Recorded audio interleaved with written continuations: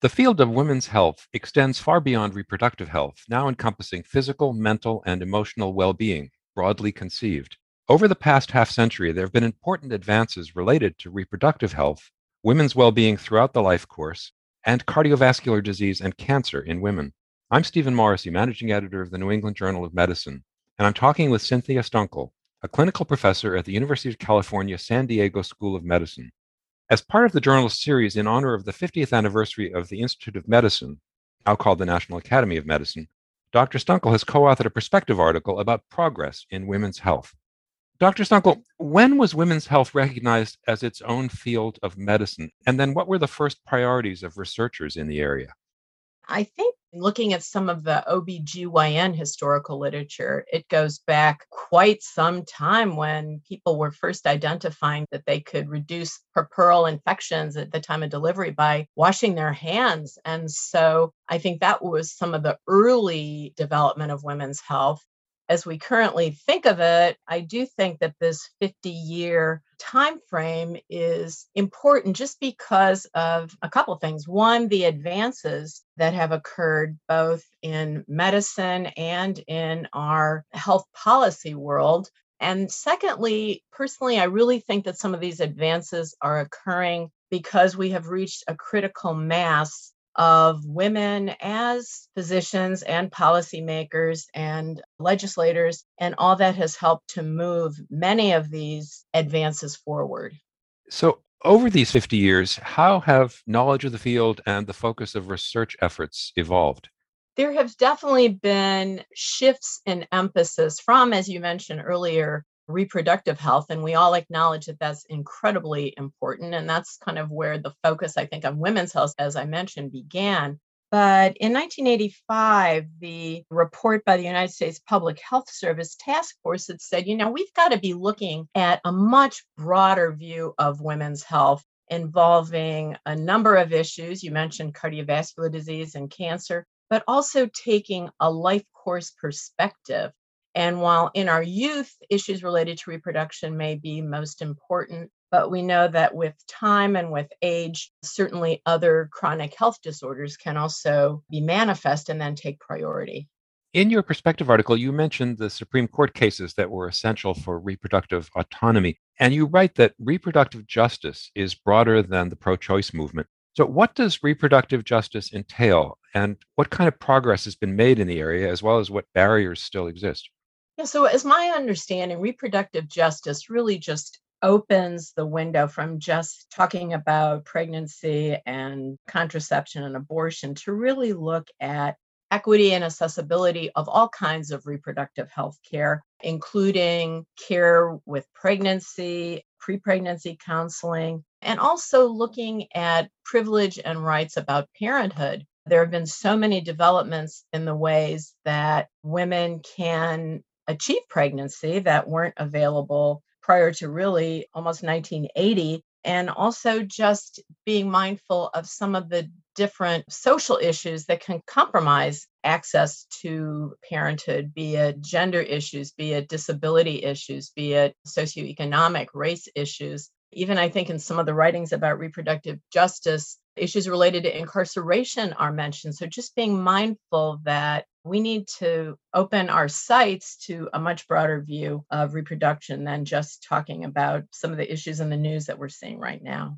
You note in your article that the United States has one of the highest rates of maternal death among wealthy countries in the world, and maternal mortality is 3 times as high among Black women as among white women in this country. So, why do these high maternal mortality inequities persist despite these other advances in reproductive health care that you've talked about?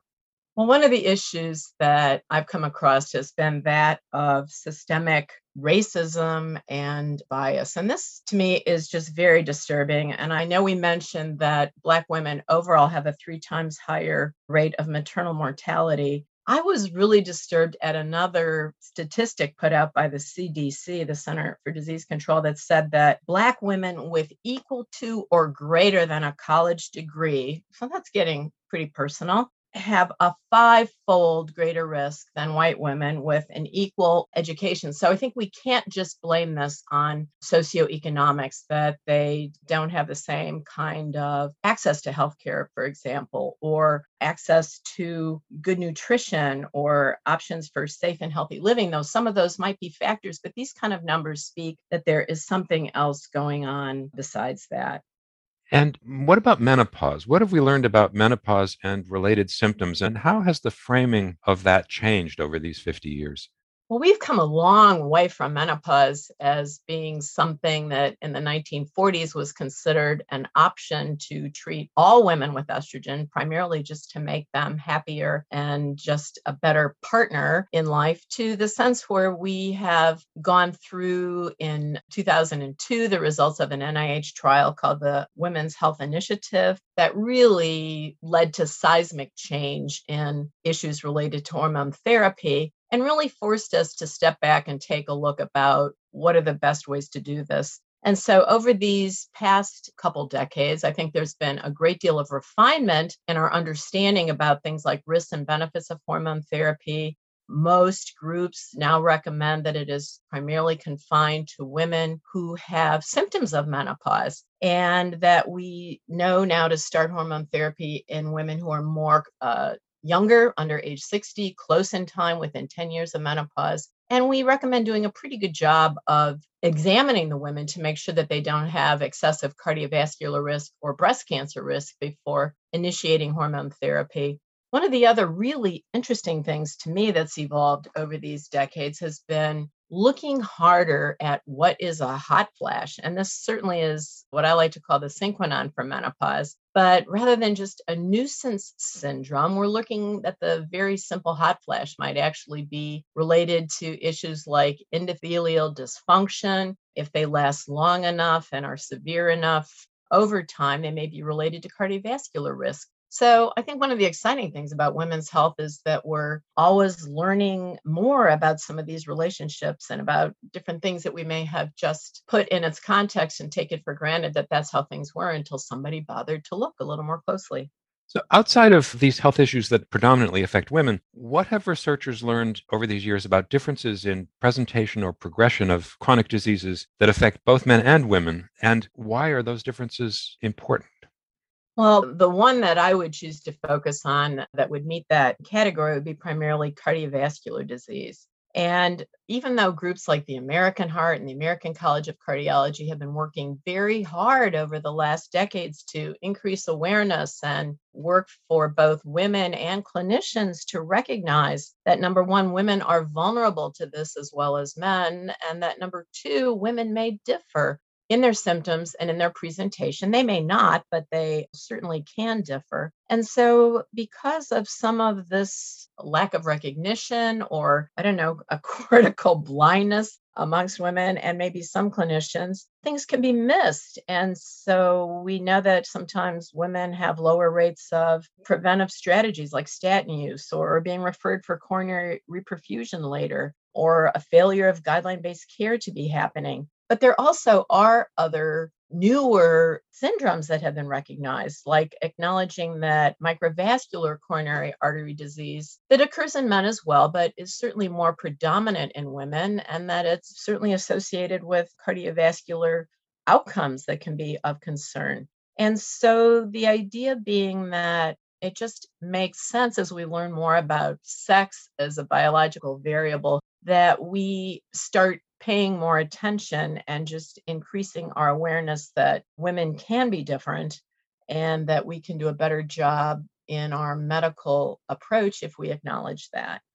Finally, looking forward, what do you think are going to be the most important priorities for research and policymaking in women's health?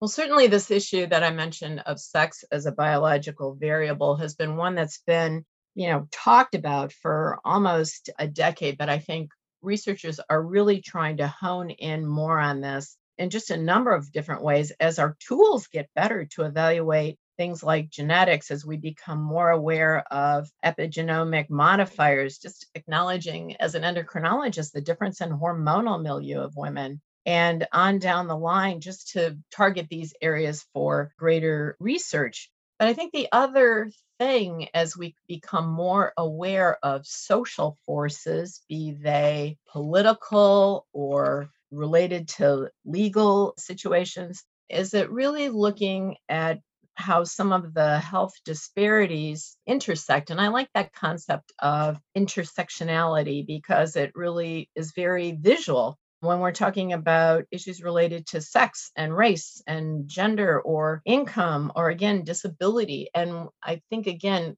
casting a wider web to be aware of and mindful of these different variations in how our patients and people will present, and just being mindful of that and being able to study that more. I really think that's going to be one of the large focuses going forward. Additionally, I'd like to see better attention and work to the issues of maternal mortality, better options for contraception and means to be able to incorporate that, more work going forward about women's heart health and how to do that. And we really just haven't even had a chance to touch on some of the issues related to cancer, but that as well. But I'm optimistic. I'm excited that some of these topics are being more fully addressed, more fully recognized. And I think that our health force, our legislative force of open minded and mindful persons and lots of women will help make this happen. Thank you, Dr. Stunkel.